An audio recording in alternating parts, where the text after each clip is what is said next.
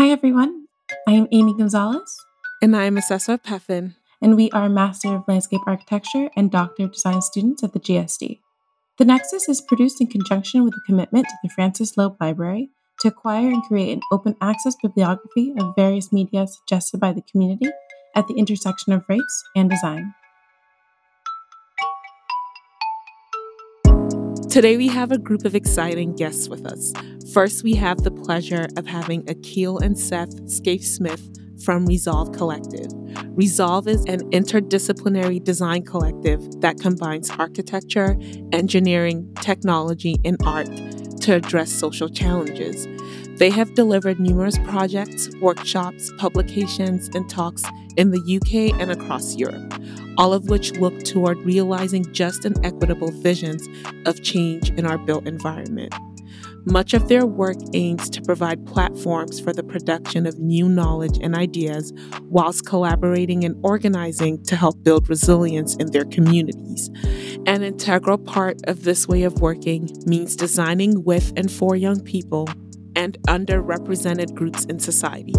Resolve Collective's design practices encompass both physical and systemic intervention, exploring ways of using a project site as a resource and working with different communities as stakeholders in the short and long-term management of projects. For Resolve, design carries more than aesthetic value. It is also a mechanism for political and socioeconomic change. Welcome, Akil and Seth. Thank you for having us.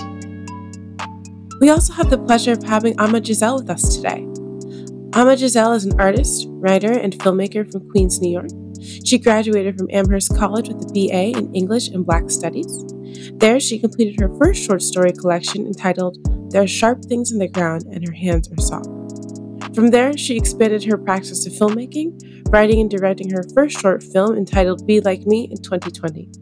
Her second and most recent project is called Convergence, an experimental documentary and dance piece that explores intimacy, connection, and vulnerability. Welcome, Ama.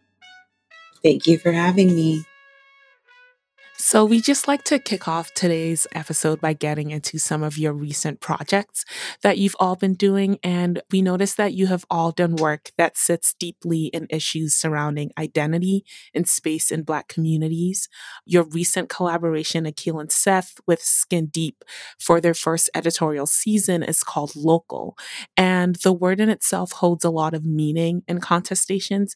But what I think I found most interesting in your statement about this issue being, and to quote you, about the locals that are part of architecture. If you don't mind, I'd like you to speak a bit more of this definition of local, its relationship to architecture, and what essentially inspired you to engage with a project that highlights this connection. Definitely. So the project started from a long-standing partnership and collaboration we have with Skin Deep, who are an organization or a platform that work on race and culture and kind of strive towards this kind of vision of equity in the city and in the UK. And so we came up in and around lots of groups like Skin Deep, and we were all working in our own local area that's in London. And we were working towards trying to kind of affect that local area. And so we kind of saw ourselves as part of this ecosystem through which we were trying to affect and kind of transform our area for a more equitable vision. And that long-standing relationship, I guess, had been evolving, and we were really keen to try and work on something collaborative, but also kind of self-initiated. And so we were really interested in exploring other people's locals and how we then catalyze and kind of build upon existing relationships from our own practice in other places in the UK, specifically with underrepresented communities in those places. So we kind of came to this idea of exploring 3 different cities, London, Birmingham, and Sheffield, and different social infrastructure within that city. So community centres, groups that look at kind of racial justice through art practice, and youth centres. And we looked back, we kind of reflected on some old collaborations of ours and chose to try and build those up. So that's kind of where the onus came. And to think about locals and local people and locales as being part of this canon of architecture, I think was something that was implicit in the way in which those groups were using space. In Birmingham, Maya, the group that we were working with, really, really amazing organisation, they're using and appropriating these new spaces that sit amongst an old, unequitably designed space a space in which inequality has been kind of designed in, has been baked into the kind of fabric of the space. And they use these types of spaces in order to then create room and to create, local infrastructures for different creative groups, for people who are looking to use music recording, to use artistic practices, to use food as a way to connect with one another. So they were using space in a really interesting way. Similarly, in Sheffield, Sadaka, who were an old-standing Caribbean community centre, they were using and appropriating an industrial heritage of the city and kind of reusing these types of spaces to connect Caribbean diaspora across the city. So how people were using architecture was implicit. I guess it wasn't architecture with a capital A, but it was something that was really the object of the project. Thank you. So, Amma, your latest work, Convergence, you describe it as an experimental documentary. It's just very beautiful, expressive dancing against these equally beautiful backdrops of landscape. And to me, it has these kind of beautiful, hazy feeling of watching a dream. Can you speak more about Convergence, both generally, but also related to some of the things that Akhil has touched on? Yeah, Convergence was born, I guess, in early 2021. I was living in LA and I had moved to LA about 6 weeks before the pandemic. And it's based on a book, The Vertical Interrogation of Strangers by Banu Kapil, where she takes 12 questions, and she's of Indian descent, but she spent a lot of time in the UK. And so she goes back and forth asking people these questions as a way to connect. And I thought post pandemic, living in a city that I never really got to explore, that it would be a really cool project to try to ask these questions and develop a sense of intimacy with people that I knew marginally, people that I didn't know, people that I knew really well. It was a collection, and it turned into this really beautiful experimental piece. And in terms of what drew me to Seth and Akhil's work, I think they were talking about an interdisciplinary approach to work really resonated with me. As I just discussed, there's so many different ways to approach the art, whether it's through food, whether it's through music, whether it's through architecture with or without a capital A. In my practice, I'm trying to be more interdisciplinary. Obviously, this is a film mostly, but it incorporates dance, it incorporates documentary style elements. And I think space was a really important part of this film because I didn't get to explore LA. I really wanted to play with landscape. I really wanted to be outside. And I really wanted to show LA in its beauty. And I'm really happy with how it came together. Wonderful. Yeah, it was beautiful. So, Akhil and Seth as designers and Amma as a filmmaker, you both are engaging with space. Something that caught my ear earlier that Akhil said was the idea of inequality being baked, being designed into a space. And Amma, you've spoken about inspiring feelings in a space, invoking particular emotions or reactions in your viewers through the ways that you manipulate space. So I'd really like to take a second to talk about that, since I think you all have very interesting perspectives on it. So we're really interested in how you make decisions on how to use space, who fills that space, who is highlighted or included, and just as importantly, what is excluded. I think our work in space comes from this kind of line that we straddle between initially being the local and then becoming the practitioner, developing our practice as a way of understanding the potential of space and the potential space has to kind of bring people together, but also to kind of stimulate the imaginary of particularly minority groups who are usually left out of this decision-making process. But I think what we're always very careful to do is not to take on the kind of position of authority and to determine and dictate who then uses that space and how that space is then used in the future, but rather to kind of open up and build a much more I use the word much more inclusive, but perhaps it's more like participatory process of creating space. And one of the ways that we've done that and arrived to that is emotional mapping, which is an exercise that in 2019 we developed. And the reason why we developed it is because we were really interested in this idea that people can exist within the same city, within the same neighborhood, within the same town, but experience a completely different city. And you can be walking down the same street, but experience a completely different connection to that place. And it's not because of the bricks and mortar and the roads batch, it's because of the feelings and the emotions and the connections and the histories that are overlaid in that space.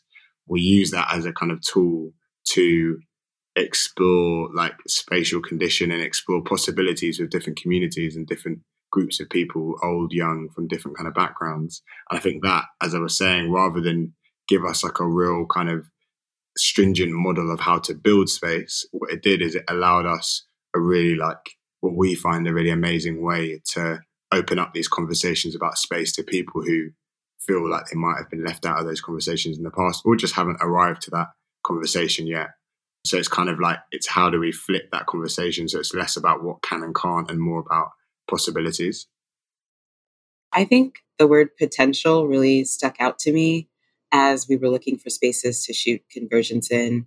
It was important for us to find a space that had a lot of natural light, mostly because having been in spaces where there isn't a lot of natural light, it just inspires a feeling of, the word dread came to mind. I think that might be a little dramatic, but it doesn't inspire openness, which is what we were trying to get at, and vulnerability and intimacy, which was the point of convergence. So looking for spaces that naturally were inviting, and that had a lot to do with design. I think particularly because we're trying to find a shot, the space matters, and then all the different potential for shots in the space matter, right? So it's finding walls that are interesting, aka not white. It's pretty hard actually to find a non-white wall. And in LA, luckily, there are tons of studios, but trying to find spaces that were just more interesting to the eye was really important to us. And then our outdoor spaces, trying to find spaces that I think incorporated all of the things about LA that I love. So a lot of nature, a lot of mountains. Our main shot for the dance portion was a mix of greenery and sort of brown, orangey, mountainous ranges up in northern Los Angeles. And we actually shot it in an orchard. And I think that was important to inscribe that feeling of the earth, of home, which was important for the piece. Great. Akil, would you like to say something as well? I think I'm really interested in this idea of location as both a kind of a mechanism for filming and also an integral part of a kind of architectural or spatial practice. I think the way that Amma describes kind of location finding is very similar to how we think of the site as a resource. And in our practice, we're kind of often scoping things out. We're often going on the hunt or going on the kind of foraging areas, both for physical materials, but also for emotional types of materials, for non-tangible materials, for memories. And the processes that we develop, although kind of tangible, are always around kind of speaking to this plethora of experience, both intangible and tangible. How do we reconnect memory and place? How do we understand this vision of home and how people project this idea of home into these places? So I think there's a lot of harmony, a lot of concord between those two types of practices. I think it's a really interesting way of framing these things. That's great. I love some of the things you said about making the intangible tangible. Sometimes I like to think that is what things like architecture are. I'm wondering how you feel about that. Do you feel as if the work that you do is to make the intangible something tangible? You've got Seth now. I think there is an element of that, certainly. There's an element of translation in the work that we try and do. But then it's also important to think about architecture as one of the tools that we use in a plethora of tools that we have to create space, and actually like take it, kind of breaking down some of these existing hierarchies that we have between the discipline and then the product of that discipline, and thinking about all of us, all of the kind of different actors within this process as like agents of space or architects of that space, both physically and kind of emotionally or kind of intangibly. I think that's one of the processes that we do more so. So there's a translation process, but it's less about translating the kind of complexities and detail that exists within a discipline into a more understood fashion. There are a lot of people who do that and do that very, very well. And whilst that is important, I think there's this much more kind of meta way of thinking about it. And there's a much more, we think equitable way of thinking about that translation process. And it's about kind of valuing and kind of platforming some of these different actors, architects, agents of this kind of big spatial picture that we work within. Amma, as a filmmaker, how do you feel about that intangibility? Do you feel as if your practice is making the intangible tangible? Yeah, I think that's a really, really wonderful way to describe it. I think I was writing something for Convergence and I wrote, "What's so special about the space we created? I can't articulate it, but I know I felt it." And I think that was a really big thing for us, was just, does it feel right? And I think as a director, my job mostly is to create sort of the optimal conditions for the magic to happen. I can't force those little moments on screen that really make a film or any piece of work powerful. It's more about creating all of the conditions for things to be as open as they can be and using all the tools in my toolkit to do that. And I think similarly for architecture, you can build a space, you can have all the hopes and wants and dreams and desires for a space, but until people start using that space, do we really know what it is? I actually like that you are transitioning to some of the personal elements of the work that you all do. And so far, you've all mentioned your work deals with connection, with diasporas, with intimacy, with agency and memory. And while these are all kind of unifying words, they're also deeply personal, I think. And I was just wondering what parts of yourself, creator or designer, filmmaker, that you see reflected in your work and how you navigate that position of being in a complicated place where you sometimes have to narrate other people's experiences, but essentially it's still subject to being influenced by your own personal experiences. So I was just wondering if, I guess, Akil or Seth, you could speak a bit about how you see yourself reflected in the work that you do. Okay, Akil speaking. I think that there's always a tension in how we work with and design spaces, in the sense of exactly what you said, between this kind of battle of authorship and spaces, kind of, as we know, they take on these lives as a result of the lived experiences and the spatial practices of just everyday people in those spaces. I think it's very easy to assign a space to a function, and we do that all the time when we're working out how we produce something, whether it's a process or whether it's an object or whether it's a kind of a full space. But that function inevitably gets overwritten and overrun and takes on a life of its own. And I think perhaps one of the ways in which we understand that is just to be comfortable with the idea of a gradual decay of authorship when it comes to how we create or co-create or kind of dissolve spaces. I think there's an inevitability to how things end up taking on a life of their own. And our aspect of design, our intention with design is never to over-conscribe those types of things. I think we kind of react quite viscerally against this 20th century ideal of the auteur or the Gesamtkunstwerk. It's very much around a participatory process, but really not with an illusion of grandeur towards a kind of fully democratized space. I think it's really just about a contended space, a contested space in which our identity jostles with the identities of others. So that's really important for us, and especially when we're working in places that aren't our own backyard. We did a lot of work in the start in our own area and our own ends, like we say in London. But since then, we've gone around the UK, around Europe, to places which are really, really not ours. And how we connect to those, I guess, always starts with this acknowledgement of it not being our place, but thinking about how we bring some of those places, how we bring our ends with us when we're designing and when we're co-creating with people there. Thank you. And Amma, I'd also like you to speak a bit to this. And I think I really still hung up on this idea of decay of authorship that happens through your work. And I would just love to hear your thoughts about how this happens in, or if it happens at all, in your work in filmmaking. Yeah, I think that's a really beautiful way to say it. I think I have a little bit less of that in filmmaking because I'm the editor, I'm the director. At least for this project, I was involved in pretty much every aspect you could think of. So I think my authorship was pretty strong. And I think that required, though, a lot of trust from the participants, which I was really proud that they trusted me with a lot of the vulnerable things that they shared, because I got to pick and choose. And similar to even this, I told people, if you don't want something in there, if you said something that you definitely know that you don't want out there, like, just let me know. And I think those types of agreements, those types of, setting the scene, help inscribe the amount of trust that is necessary to make a project like Convergence.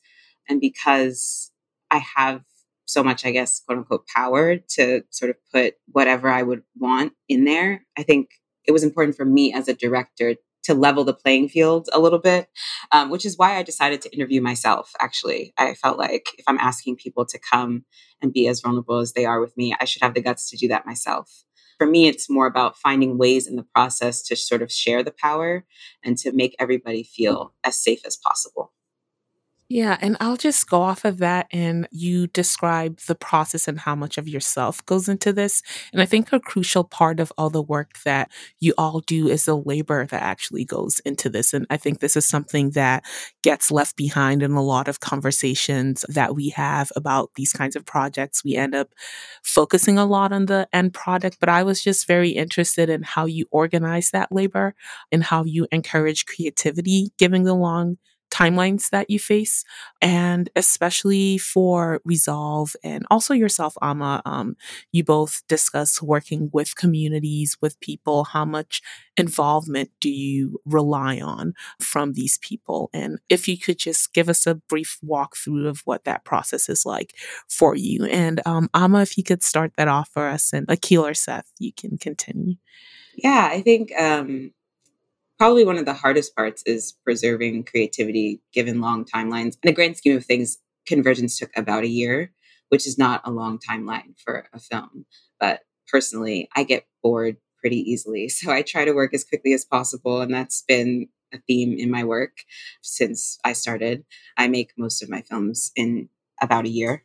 But yeah, I think preserving creativity for me, it's a very self-motivated factor. I was working while I was making Convergence, so a lot of it is okay, I'm just going to after work, even if I'm tired, I'm going to keep editing. And I think watching the footage and being sort of so attached to how good I want the outcome to be, how authentic I want the outcome to be, that was also a motivating factor as well. But it is a long process, and it's sitting down with my editor almost every week, making tiny changes. It's hard. I don't feel like I'm describing this as well, so maybe I'll add on after Akil and Seth. But yeah, it's not as easy as I thought.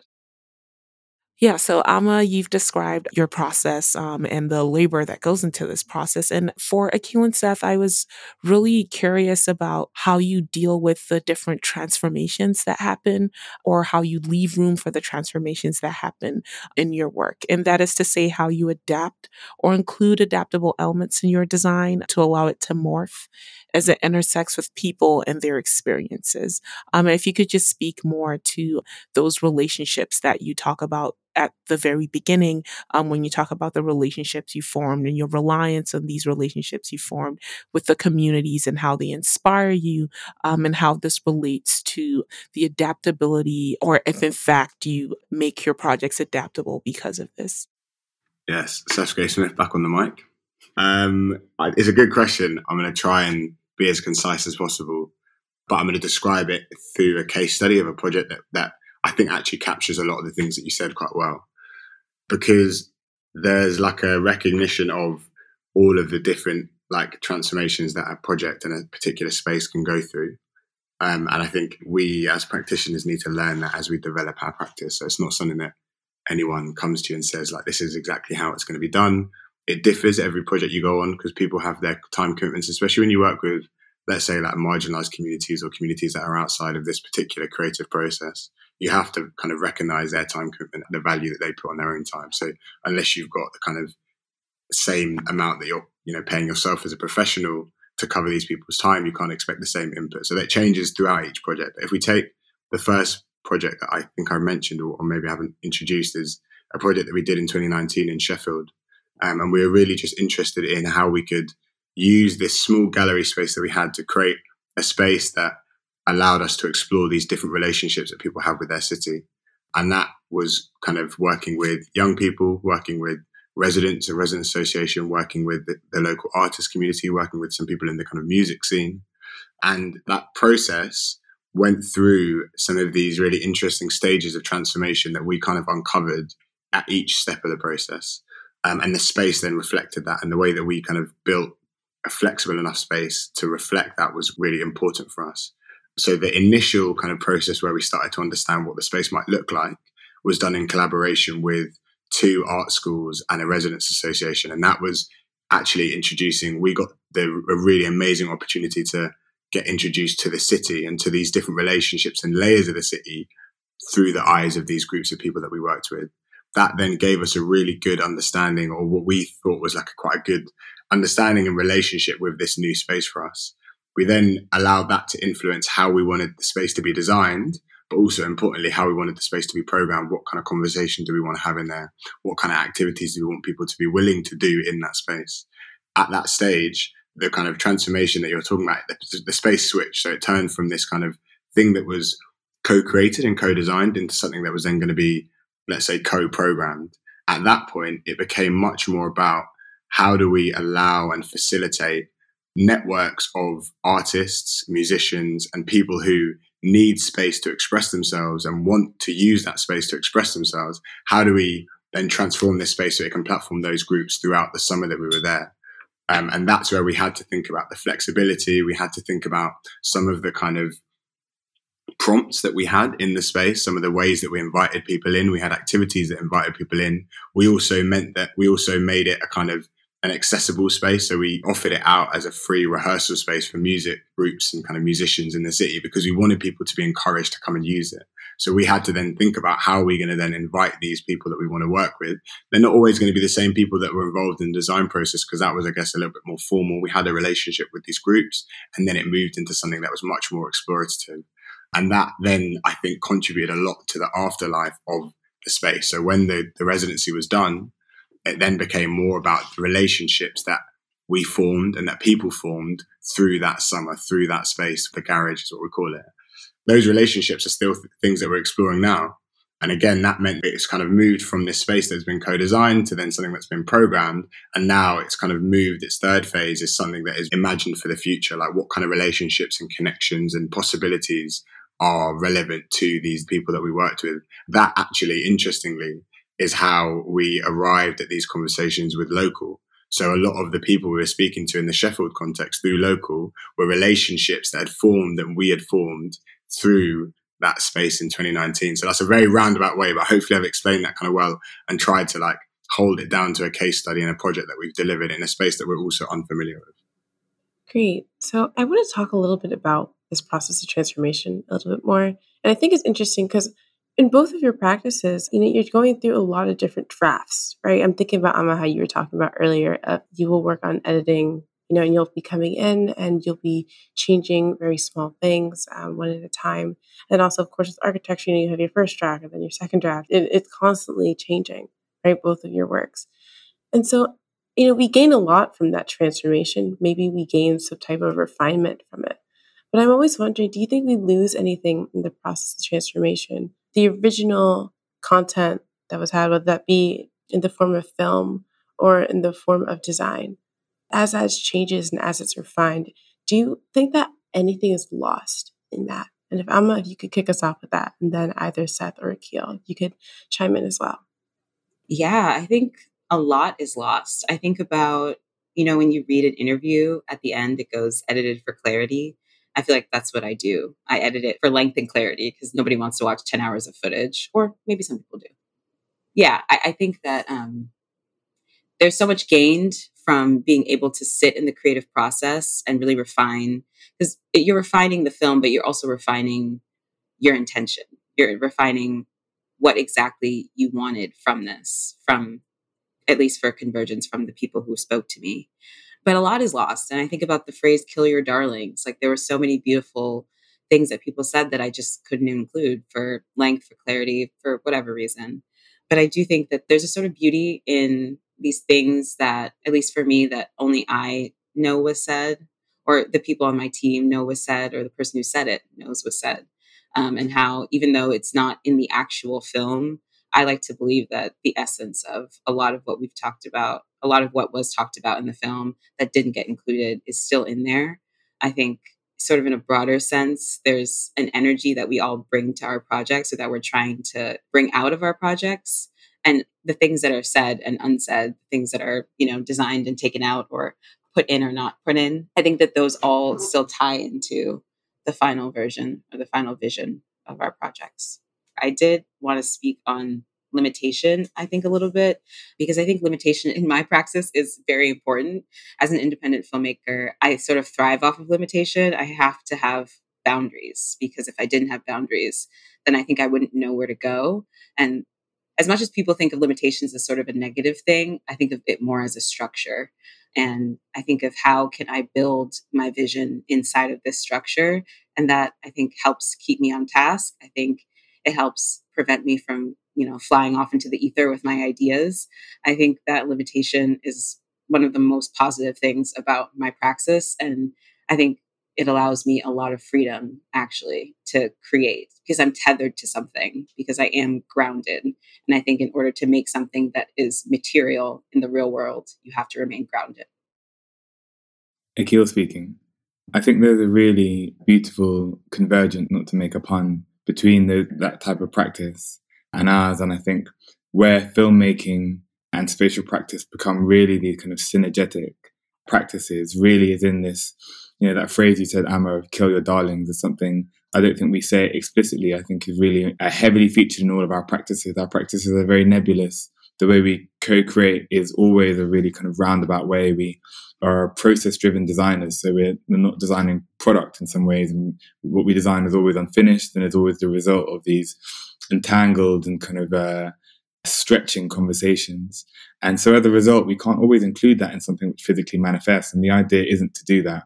I think we really try and avoid this idea of being didactic, this idea of kind of instructing and telling people what to do. You must sit here, you must look at this, you must read this, you must know this, and really start to use space as a way of questioning those things. And in some ways, I guess that kind of comes and has some parallels in how you leave a film to be interpreted, or you have a cinematic practice that leave things to be interpreted, that kind of thrives off the multiple projections of what something could be, of those types of possibilities that Seth is talking about.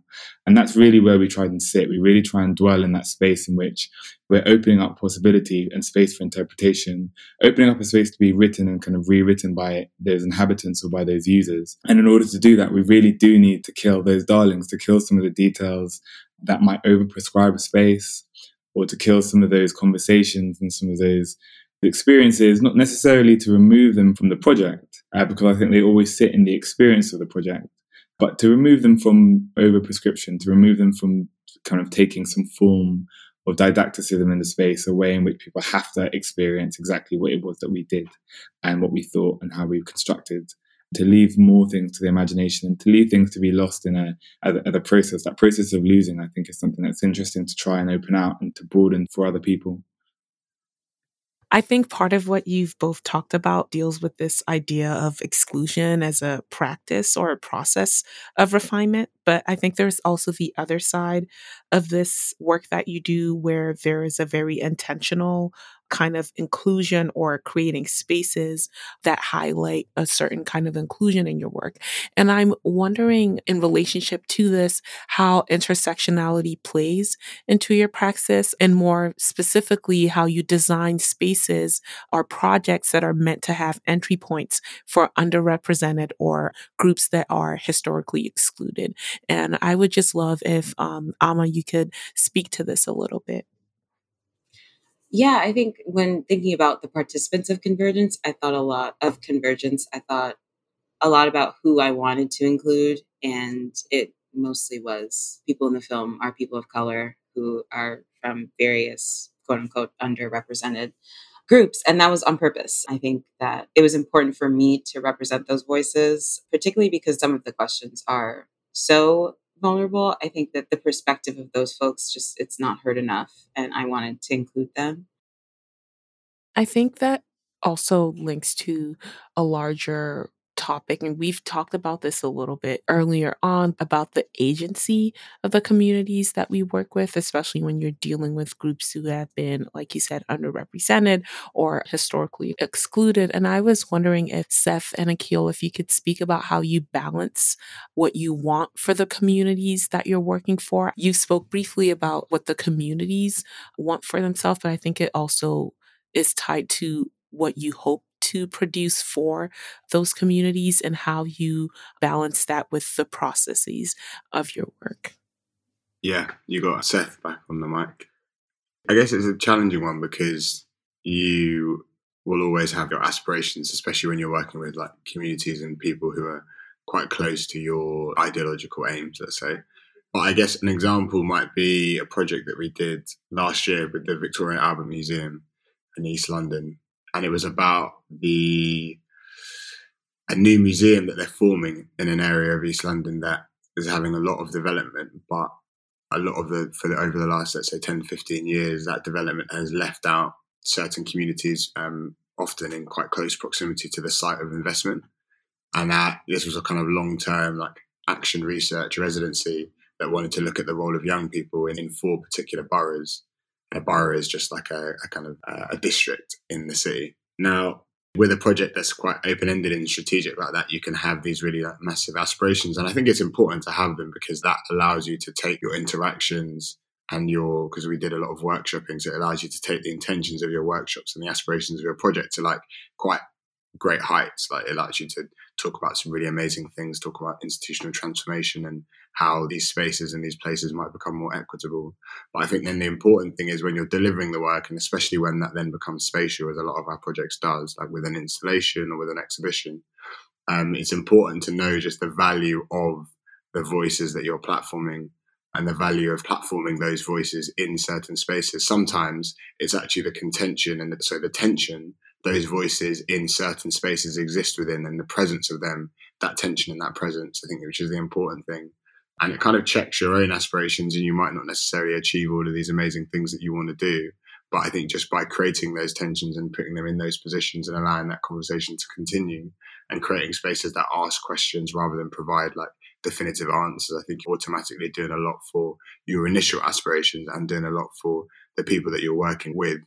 Although it is very hard. So in this point around kind of accessibility and agency, it's like you have to sometimes like check yourself and your own intentions and your own kind of desires of what agency looks like and think about agency in the kind of relevant context that you're working within. I have a question just to sort of add on to that. How would you guys describe an equitable space? Obviously with like accessibility, there's like tangible, equitable elements, but I'm talking about that like intangible. How would you define that? With great difficulty, I think. And that's because it's a really good question, because it's like, I don't think you're often presented with a space that you can say is like, yeah, this ticks all the boxes for an equitable space. But what I can describe is like equitable visions that I can see people trying to translate into some kind of spatial proposition. But that does not mean that it's going to meet everyone's expectation for what equitability means. I'm not trying to do like a classic politician and avoid the question, but that's actually like the kind of difficulty in the environment that we put ourselves in, especially as Black practitioners who are trying to kind of put some vision forward. Akil has mentioned already Maya as a group in Birmingham, and we sing their praises so much. And one of the reasons why, me personally, I sing their praises so much is that that's what they're trying to do. What they are trying to do is deeply embed equitability and this idea that you need to kind of create larger platforms for those who previously didn't have a platform and prioritize the experiences and, importantly, the imaginations and the possible visions of a future with these communities in whatever spatial proposition you have. And you can work with artists, designers, architects, anyone to try and realize that vision. And I think they're someone who we see as like truly inspiring when they put that forward.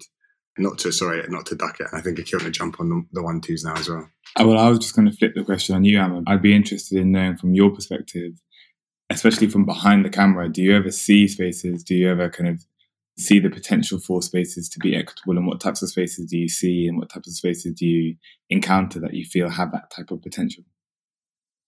Well, in my opinion, no, I don't really see a lot of spaces that are equitable. And my definition of equitable is sort of, will everybody that I envision being a part of this naturally feel safe in this space? And the answer is usually no. I just think that has a lot to do with also the construction of LA is very much, there's the studio, there's the Hollywood of LA, and then there's real LA. It's where the neighborhoods are, where people live, where people have been for generations.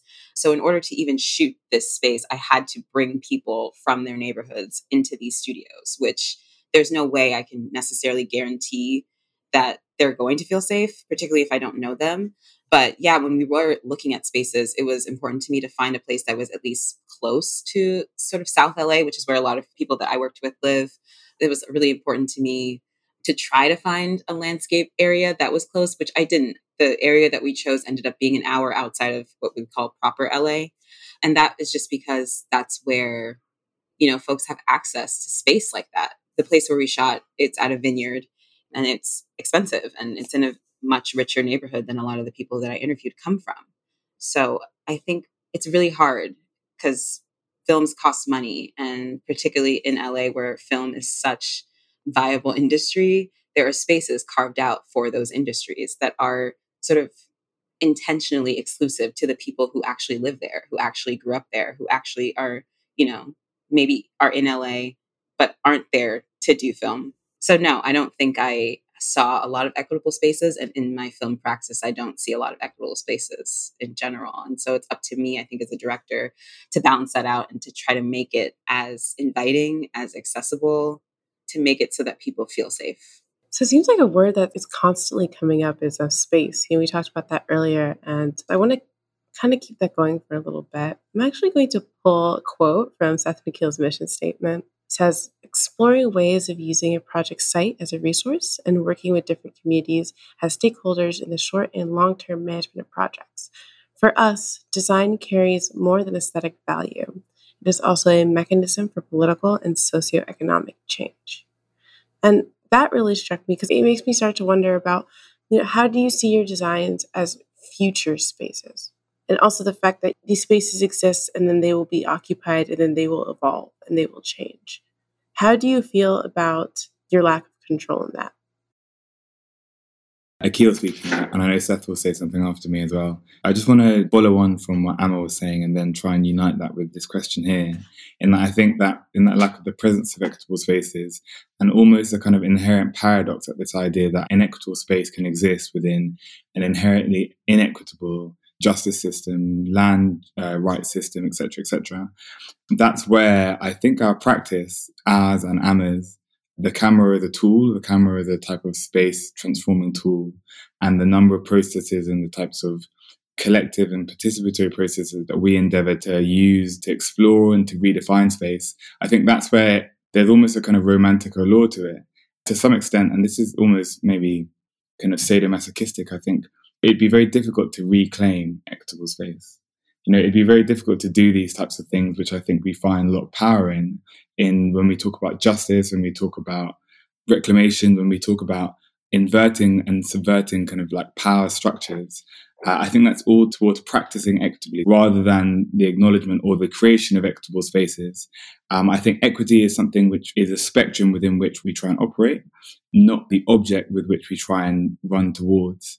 There's a lot in there, and I think that's something that's quite complex. And then to revisit that question around our particular type of practice, the site of the resource, again, is a kind of acknowledgement of that avalence of these types of spaces, the acknowledgement that there are spaces that have been produced by much wider structures of injustice and inequitable structures, but that the tools that we're concerned with, those tools by which we can forage material, those tools by which we can access and use and catalyze existing knowledges of space, I think those types of tools are quite inspiring for us because they see these things not as final statements. They see these spaces and these systems of oppression or these systems of kind of downpression not as finalities, but rather as the things by which to be resisted, to be reclaimed, but also to be used, to be subverted. Those are the types of languages I think that we're really interested in when it comes to using these spaces, when it comes to practicing spatially, I think. Seth, to jump in here, when we started, I guess, because we were, younger, and perhaps we were getting our introduction to some of these ideas, you do think a lot about like the future and the future for your spatial proposition. I've used that term a lot. And I realize that I don't want to be exclusive with the term, but it's, what are you suggesting this space is going to be like? And I think we were quite fixated on what that meant for the future for us and for our practice and for our space, because we all want a space. We all want to feel like we can kind of control and see through a space. It gives us so much power and so much agency, as we've used that term a lot as well. But the more we've practiced, the more kind of spaces that we've moved through, we start to find ourselves becoming much more committed to some of these things that Akil has mentioned, to the process, to the methodology, to the tools that we develop, to the relationships that we form, but less to the kind of the space that we create and operate within, and more kind of, accepting of this state of existence and non-existence that we try and encourage a lot of the institutions that we work with to become comfortable with. Now, it'd be contradictory for us to say that people need to be comfortable with that without us ourselves being comfortable with it. But it's a commitment to the kind of platonic form of what we're working with, this idea that we're trying to kind of tease out, and that hopefully is translated in the relationships that we form and the practices that we build. And local, again, to go back to a project, is a kind of great example of that commitment to the kind of the idea of what our practices are doing rather than the four walls of each practice. I think is like a way that we like are starting to be able to try and navigate this future, because as we all know, the future is uncertain, the future is challenging, but also the future is repetitive. And if we unfortunately kind of repeat this commitment to some of these like binding ideas of how we need to exist as an organization, as a collective, as a space, and then sometimes as an institution, then we kind of find ourselves in danger of repeating those same problems, repeating those same habits. Yeah, I think in this conversation about future spaces, I think it goes alongside what Amma has talked about when we talk about limitations. And I just wanted to bring this back up, and this idea about our limitations in envisioning, or how our visions for equity might in fact be limited by our own experiences. And I'm wondering what you think about this, and if it's something that has crossed your mind before. Yeah, I think it has crossed my mind.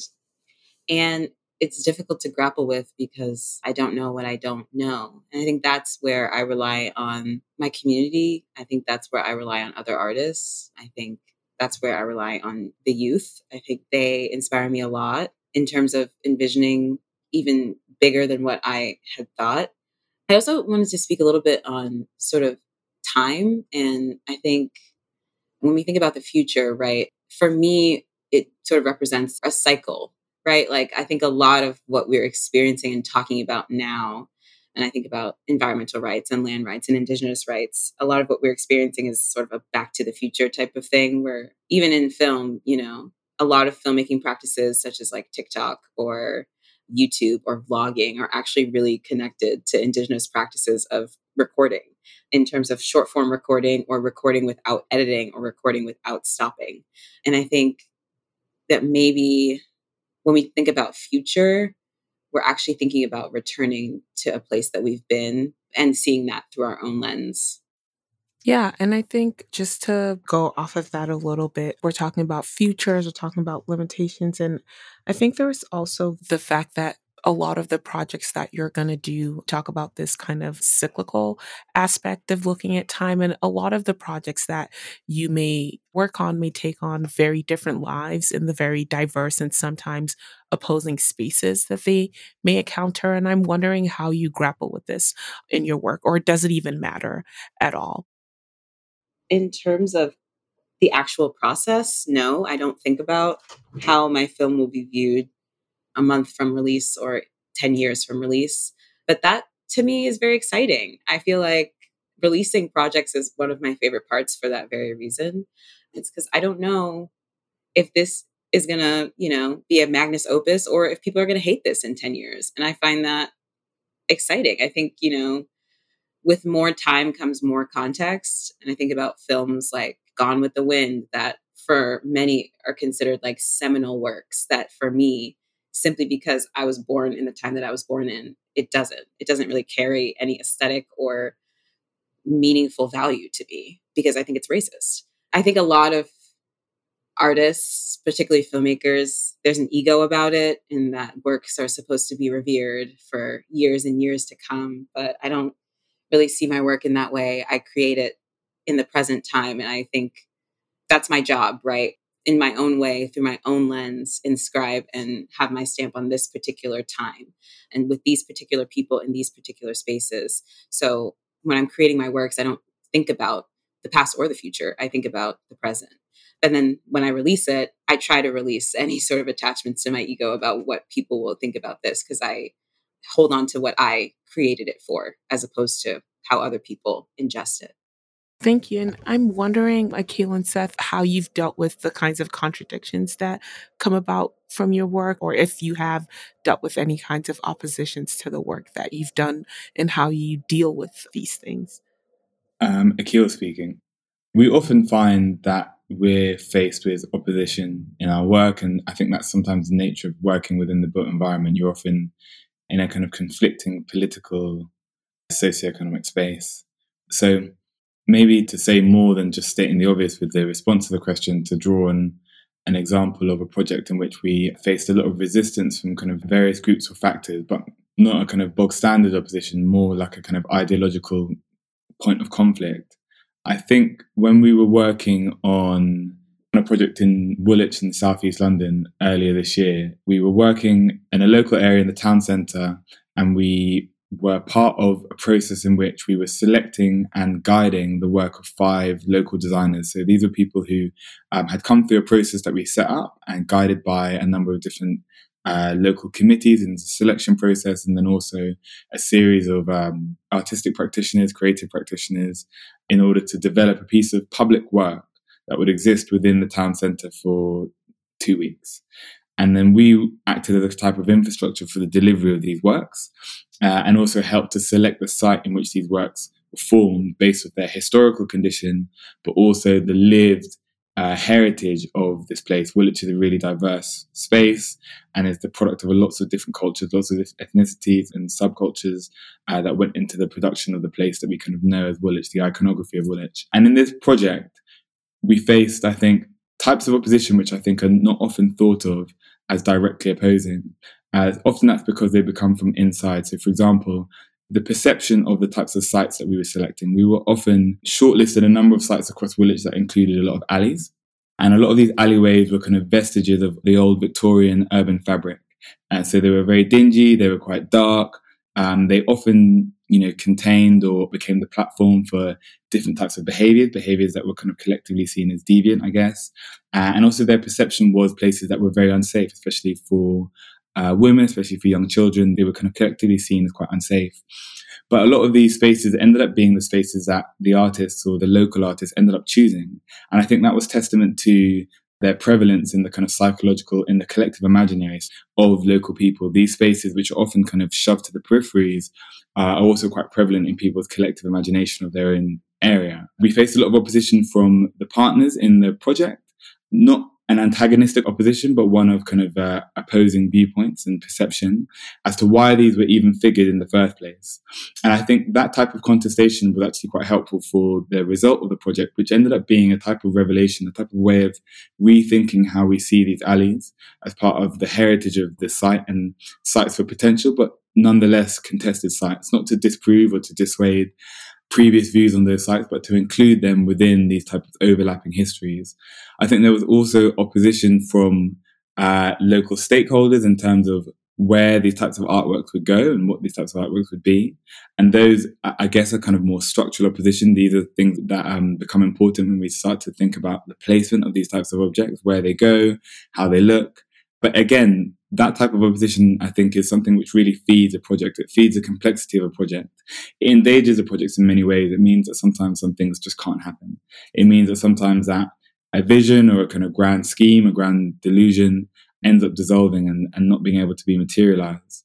But it enriches the investigative nature of the project and means that we get to read that environment more. And I think that's, harking back to some of the things that we were saying, the projects that we're doing, we're designing kind of processes. So we're thinking about how we read environments. We're not really thinking about how we deposit objects or products into the environment, but rather how can we create these processes that listen and develop our own understanding of these spaces.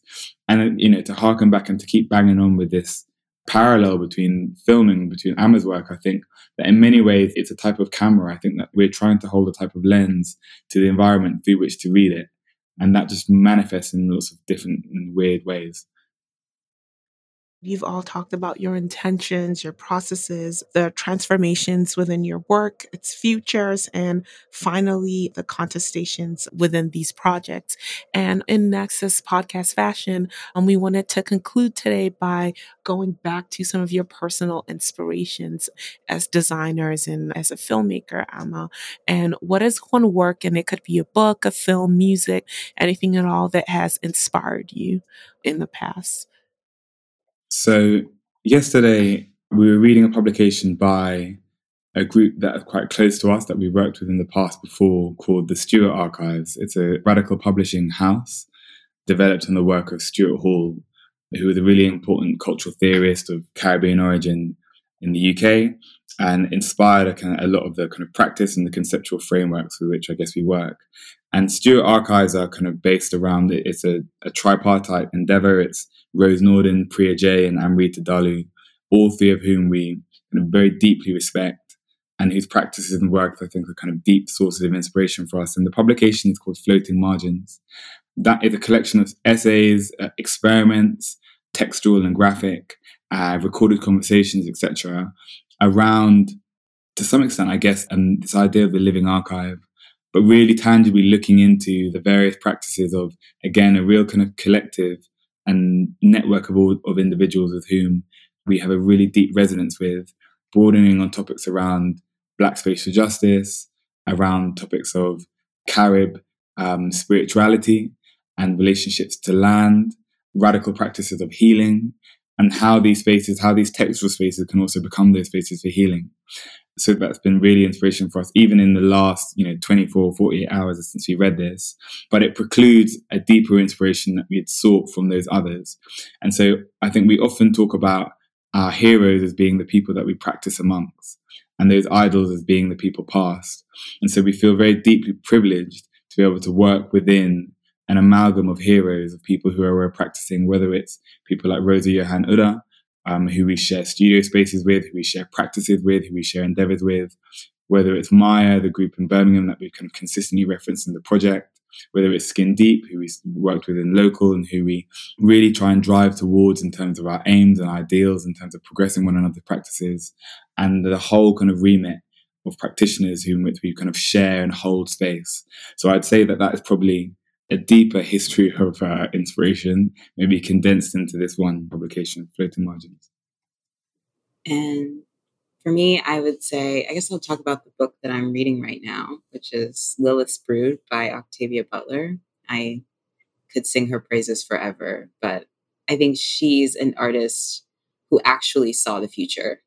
And when we talk about futures and we talk about how we want to create for futures, I think she was somebody who was creating literally outside of her time. For context, Lilith's Brood is about a young woman named Lilith who is on an alien ship after Earth has decayed into an unusable land, and an alien race has come and taken the few humans who are left over and are raising them, essentially, not to give anything away. But in reading this book, there's a lot of themes that I admire. I think the way she thinks about these themes are really fantastic. She talks about environmental degradation, obviously, which is a huge issue right now. She talks about autonomy for the body, for space, for place. She talks about beauty. She talks about beauty standards and what's considered beautiful. And I think in many ways, what inspires me about this work is her world building. And I think that applies to design, that applies to film, that applies to writing, that applies to so many different practices, right? But we're all trying, I think, at this point to build a new world, to envision something new, because a lot of what's old is crumbling. And I think in my practice, I think visualization is really a huge thing. How do I show people what the future can look like? And I think for design, I think it's more material, it's more practical. How do we actually build something that people can latch onto? I'm a big believer in the phrase, I forget the actual phrase, but just that you have to meet the material needs of the people in order to actually have them hear you. I think that in many ways, that's what we're all trying to do. And so these inspirations, do you see them reflected in your work? Do you think they have inspired the work you've done today? Definitely. I think, like when I talked about world building, I think that's for a documentary, that's a little bit different. But in my other works, my first film is called Be Like Me, and it's about two sisters who are growing up in Los Angeles. And like with a short film, the film was only 11 minutes long. So I had to sort of build out these characters' worlds for viewers in a very short amount of time.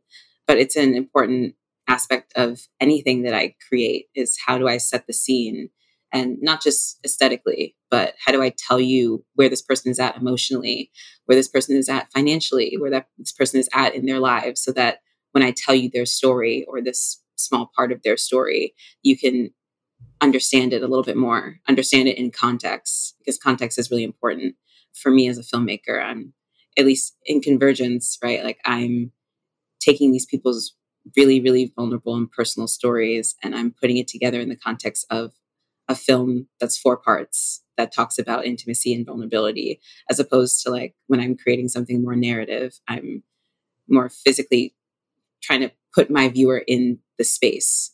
I'm trying to, I guess, metaphysically put you into my characters' lives. So it's very important for me to build a world as succinctly and as specifically as possible, because I think that's how you do justice to the people that you're filming, is that the specific can be universal, right? But like the specifics are what makes it about them. So world building is what I've taken from Octavia in this work and in other works that I've read from her. And that definitely inspires me. Seth, just to like briefly talk about like the ways that it inspires us. I mean, as Akil said, we're fortunate enough to exist within the kind of the field of inspiration that Akil's just described. So like the way that it influences and impacts our work is that it is our work. Well, that's the way that we started. It's the way that we came about, is creating these spaces in which we could kind of platform and work with similar organizations in space, both kind of traditional physical space, but other forms of space as well. And it's something that we kind of continue to practice and prioritize as we develop and grow. So yeah, I think we're fortunate enough to be able to kind of operate within that same space as some of the people that inspire us so much, and work from them and with them. That brings us to a conclusion that Amy and I would love to say a big thank you to Resolve Collective and to you, Ama, for joining us today. Thank you for having me. Thank you for having us too. I'm Aseswa Pethin. And I'm Amy Gonzalez. And you've been listening to The Nexus, a product of the African American Design Nexus at the Harvard Graduate School of Design. Today's episode was produced and edited by Maggie Janik. And to learn more about the African American Design Nexus, visit us online at aadn.gsd.harvard.edu. Thank you for listening.